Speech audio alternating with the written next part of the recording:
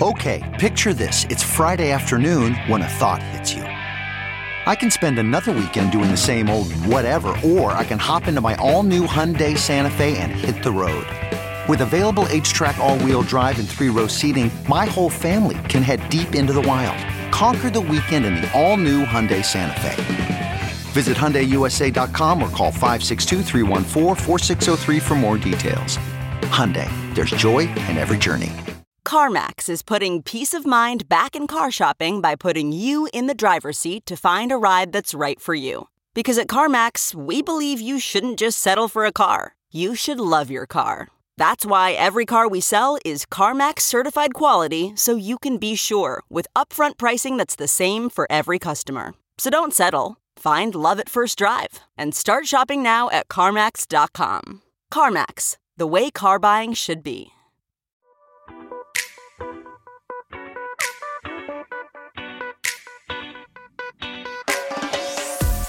This is the Hash Podcast. Stay informed with the latest on Bitcoin, ETH, the metaverse, Web3, and more. All on the Hash for your ears. You're listening to the CoinDesk Podcast Network. Good morning, good afternoon. You are watching The Hash on CoinDesk TV, and maybe you're listening to us on the CoinDesk Podcast Network. I'm Jen Sanasi, Wendy O, Will Foxley, and Sam Kessler are here with me today to break down the top crypto news stories. And we have some fun ones today. Who is taking it away first? Will, I think you got us with some Tom Brady news at the top of the show. Yeah, I don't know what to call this. Like, is it a thought piece? Is it like a memoir? Is it like, I don't know, going back through the trash and kind of looking for some juicy nuggets? Well, we got a lot in this story from the New York Times talking about Tom Brady's relationship with flamed out and failed exchange FTX, which is currently going through Chapter 11 proceedings with its former CEO now going through alleged criminal fraud proceedings. This article basically details Tom Brady's time with FTX from the first inquiries of FTX to work with Tom Brady back in 2020 and 2021, all the way through the fateful days and the collapse of FTX back in November. A lot of great nuggets in the story if you're a fan of Tom Brady or just a fan of general intrigue. The most pressing, of course, that we have to get to is a revelation about Taylor Swift, which was incorporated at the very bottom of this piece. I think it should have been at the very top because it was new information. I agree. But essentially, it stated that no, Taylor Swift did not end this deal with FTX and Sam Bankman-Fried. It was the other way around. SBF left the deal lurking in his inbox for over 3 weeks before he decided to not sign the $100 million sponsorship endorsement with Team Swiftie. So a little bit of a change from the last story we had on this whole topic. Jen, any reactions there? Well, first of all, I also thought Taylor Swift should have been at the top. Second, we didn't have FTX in Canada. And the Eras Tour has also not announced any Canadian dates. And so, like, am I really the person who should be speaking about this? I thought it was interesting that we have that class action lawsuit lawyer. His name escapes me right now. He was on the Hash before, who said Taylor Swift was the only celebrity who actually did her due diligence, who actually looked into what was going on and said, maybe this is a security. And so I'm not going to enter into this deal. Now we have inside sources, as reported by the New York Times, who say, actually, Taylor's team signed that deal and it was left in Sam Bankman-Fried's inbox. I wonder if, this was the tipping point for him. He said, we've signed all of these sponsorship deals with all these huge celebrities. We've put our name on stadiums. Can we actually afford to give Taylor Swift $100 million? I would have loved to see the terms of that deal, to see how much of it was going to be in FTT tokens. The piece also talks about how Tom Brady and Gisele Bündchen were getting paid in tokens. And so just, a little walk down memory lane for me here. The interesting thing that I thought came out in this article was it's kind of like the underlying tone of this being like a bad industry and not just a bad player and bad product. They talked about how Tom Brady launched his autograph platform and now the platform is not seeing as many users. Revenue is down. They had to do layoffs. That is consistent across the space and also consistent across the tech space in general. And I wish that would have been pointed out, but I'm sure the New York Times has a lot of problems with what I say too. Wendy? First off, I have to say, Shakira's breakup song was so much better than Taylor Swift's. I thought Taylor Swift's was absolutely terrible. Team Shakira all the way. I'm not here to pit women against each other. I love them both, Wendy. I'm just sorry, saying. Man. I'm sorry, man. I just gotta say and Taylor Swift. I prefer stuff in Spanish because it's so much more dramatic. It's got so much more soul. But anyways, I digress. This is a very interesting story. And of course, that key piece of information of Taylor Swift's team actually signing the deal is going to be at the bottom, because that would contradict everything that mainstream media has said. And mainstream media does not like to be wrong. I feel like in the case with SBF, I know the criminal and the fraud and all of those different cases, because there's multiple of them, we're going to be seeing a lot more information be revealed. And I think that it's going to be very interesting to catch all of these things that mainstream media has been obviously hiding or suppressing. And we've seen that in this article.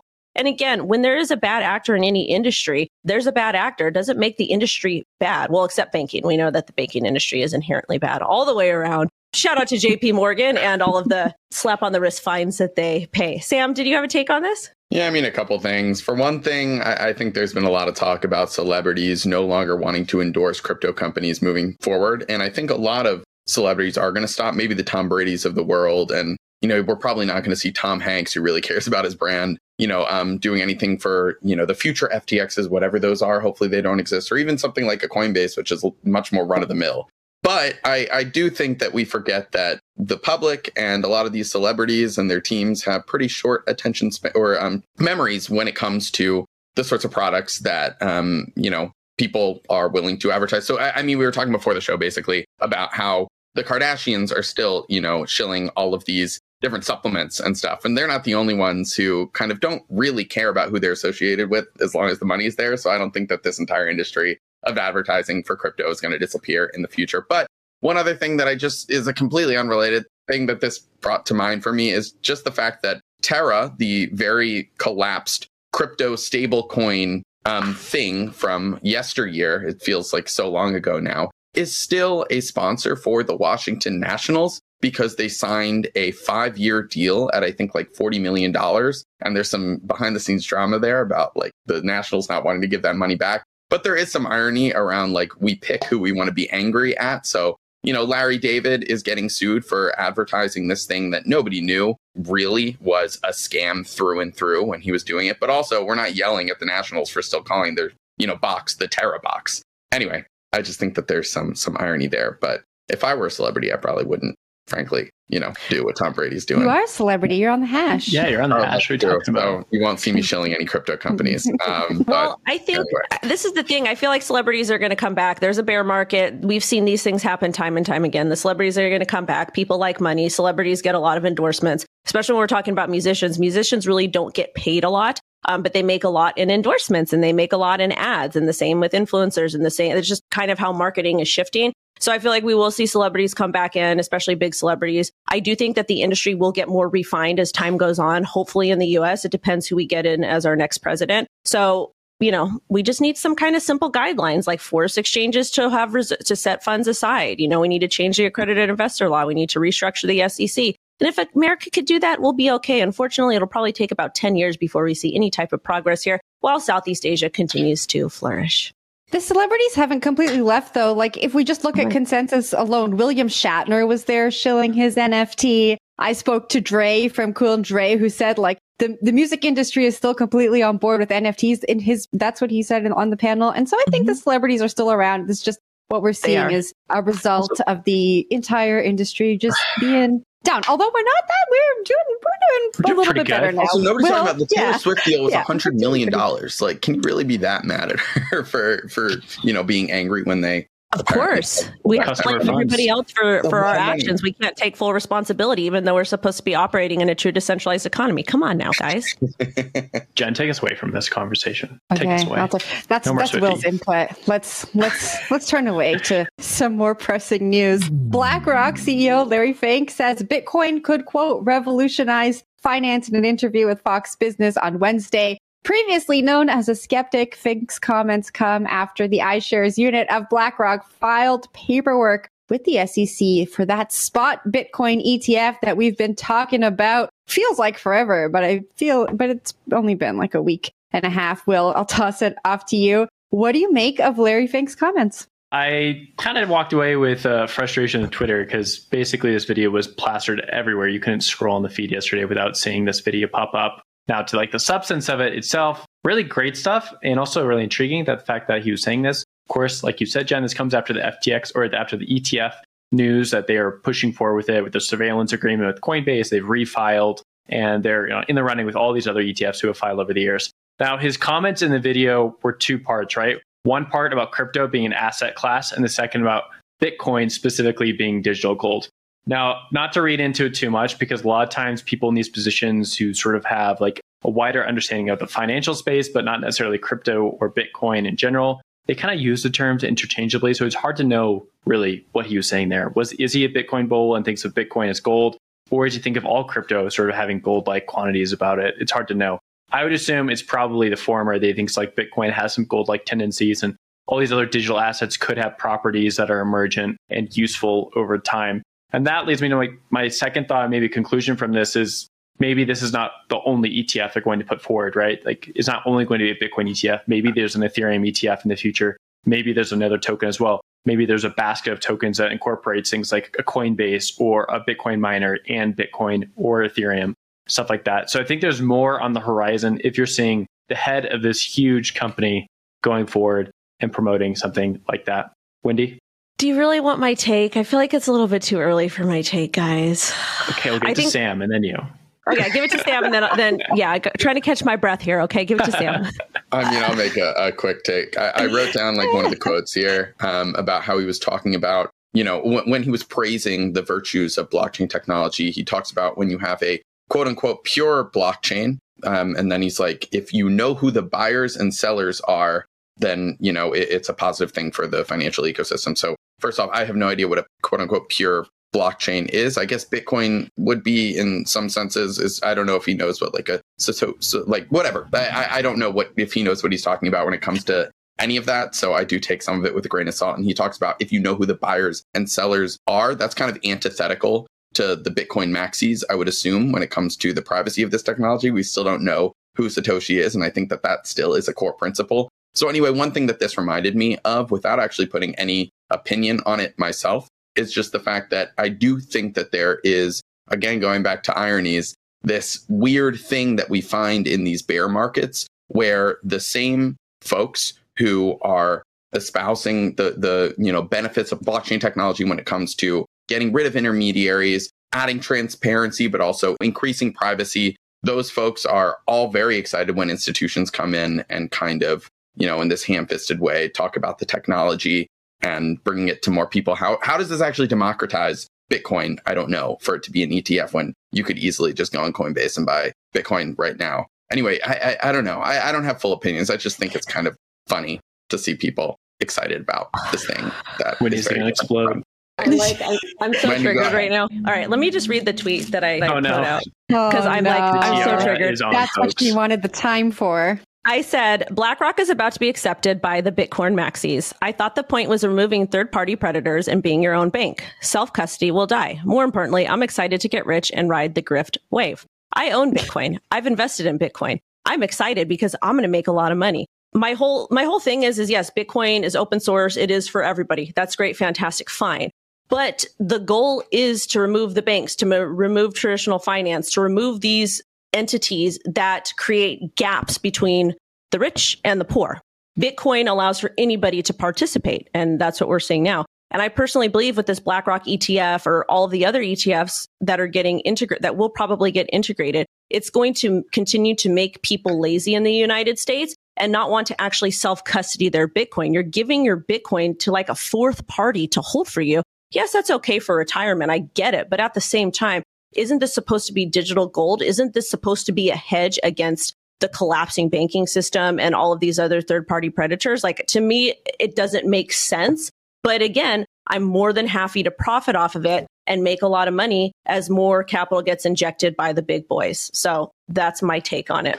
I think this is a win for the space, honestly. Wendy, I agree with you. I think that's the goal, but it's not going to happen tomorrow, right? And if we juxtapose this story against that FTX story we just spoke about, here we have this huge traditional finance figurehead that's coming out and saying, actually, I changed my tune. Like before I was a skeptic on this thing. Now I kind of believe in it for all of these reasons. And there's this ETF, which just gives another option to people. People can still hold their Bitcoin. They can still self-custody. Yes, maybe they're lazy and they're going to opt for something else, but maybe they'll get there eventually. I don't think this is going to change overnight. And I think when we talk about mainstream adoption, having someone who's been out in the public so adamantly against the space change their mind, especially when stories like that New York Times piece are coming out, I think it's a win. Will? Yeah, we only got a few seconds here. So I will disagree with Wendy. I think that decentralization is a spectrum and that some people will be able to self-custody, which is the best option.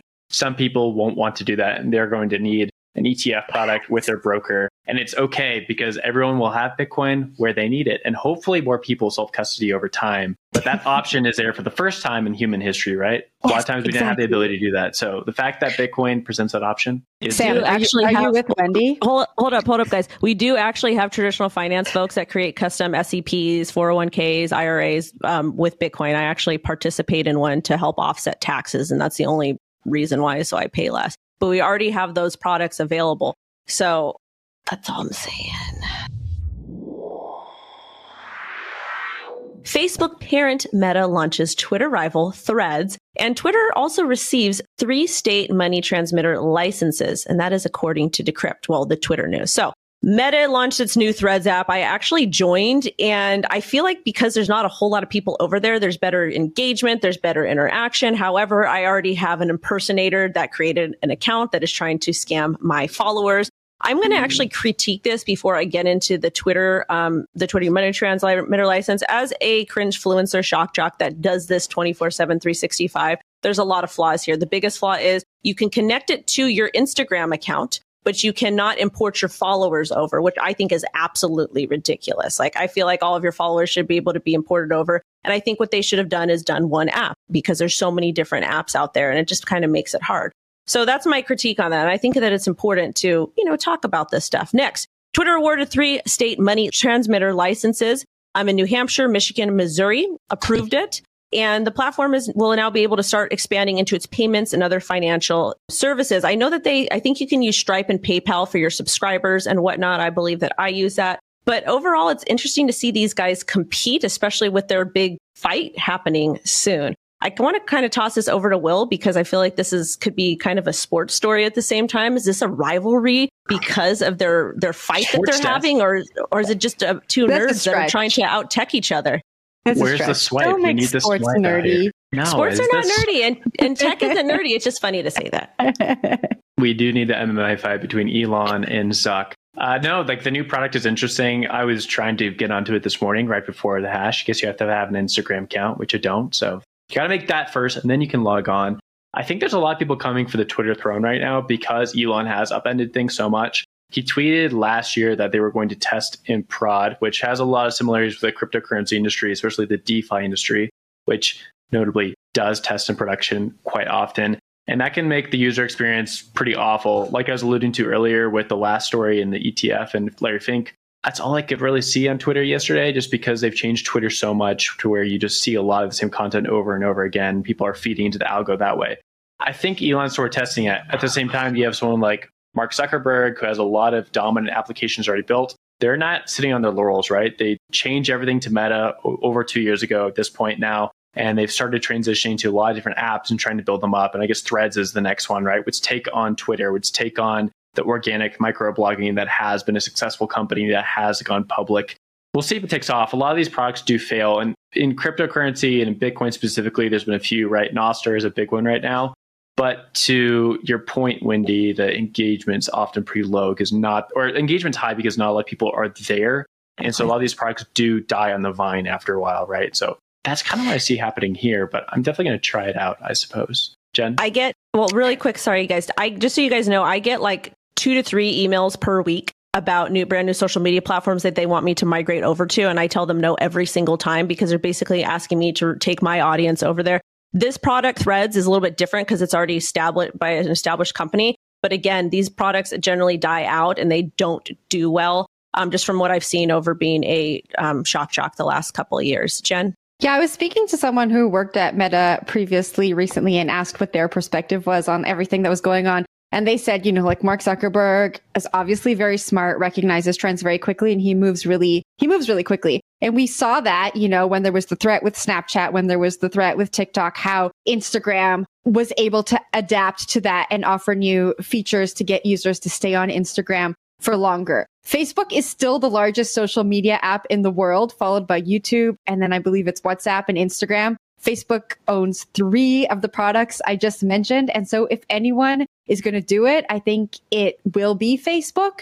But at the same time, I think they have an uphill battle to actually get users off of Twitter, out of that environment, into a whole new environment to recreate that same culture. I think is going to be an uphill battle that I don't know if Facebook has really done that. They've just kind of acquired things and copied things. Sam, what do you think? Yeah, I mean, before we transition to the next story, the only thing I'll say is that I think a lot of the talk has been in terms of winner takes all. And I don't think it's going to be a winner takes all sort of a thing. If Mark Zuckerberg makes his platform more of kind of a mindless sort of scrolling, interesting, fun experience, whereas Twitter, if it stays kind of in the more, well, I don't know. Twitter's also, it seems like, trying to move in that direction under Elon rather than the more social graph oriented, trying to, be on top of news type thing. We'll see what happens. I don't think it's winner takes all. They'll both kind of divide into their niches over time, or one will disappear. Who knows? But yeah, maybe to move on to this next story, which is a complete unrelated thing, back to crypto tech. Chainlink, this is a story I wrote. I think I published it yesterday. So Chainlink is this Oracle network. What they do is they bring blockchain, or they bring data from off of blockchains onto blockchains. And they do this through an ostensibly decentralized network of oracles. We wrote this story yesterday that's basically about how their proof of reserves product, which purports to bring proof of a crypto custodian's reserves from the real world, from these custodians, from companies onto blockchains. We talked about how that Chainlink product, in keeping with the mold of how Chainlink is built, doesn't actually do anything to, it seems, bolster the credibility of those core proof of reserve claims. So proof of reserves was this big thing that's been around for a while, but became much, much more important with the collapse of FTX, as stablecoin providers who back their tokens with real world assets, and exchanges like Coinbase and Binance had to prove to users that they had as much money in custody, as they claim to have. But, there's lots of different ways to prove your reserves, and none of them are as transparent as a actual blockchain would be. And Chainlink, despite its marketing, might not, improve upon that. But there's caveats, and we can get to those. Does anybody want to comment on this way different story? Will, let's go to you. I'll snag it. Yeah, the Chainlink story is interesting because it talks about like these things called oracles. Oracles are essentially price feeds, and they also have other types of oracles that allow you to look at reserves of assets. And oracles basically just report, right? They say this person here holds this thing in their wallet, and then they distribute that information to a lot of different projects. In DeFi, we see oracles used for price feeds in order to like have liquidations or lending protocols work correctly. And then when it comes to proof of reserves, we often see these oracles say, hey, this person has X amount of money in their wallet. You can use them. You can trust them.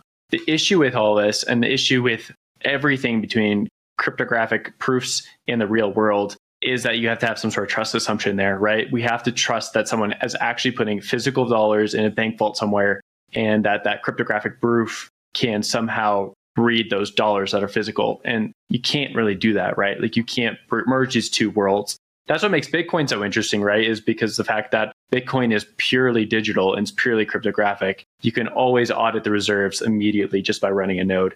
A lot of these other platforms, these DeFi platforms, at the end of the day, they're using real world assets that you can't quite verify. Like at a certain point, you can't quite do it. And you can come up with schemes to make it better or more interesting or allude to it being safer. But at the end of the day, it's like, I'm sorry, you can't get a computer to read this because it just doesn't work that way. Different worlds. Jen?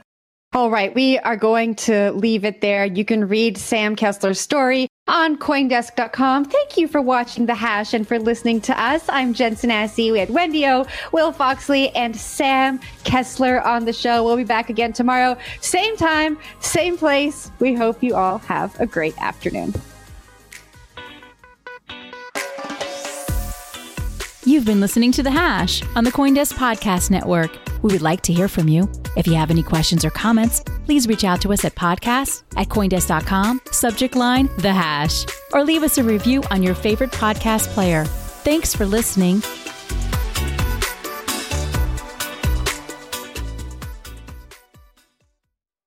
The new Super Beats Heart Chews Advanced is now supercharged with CoQ10. Support your healthy CoQ10 levels and blood pressure with 2 chews a day. Visit RadioBeats, BEETS.com, and save 15% with promo code DEAL.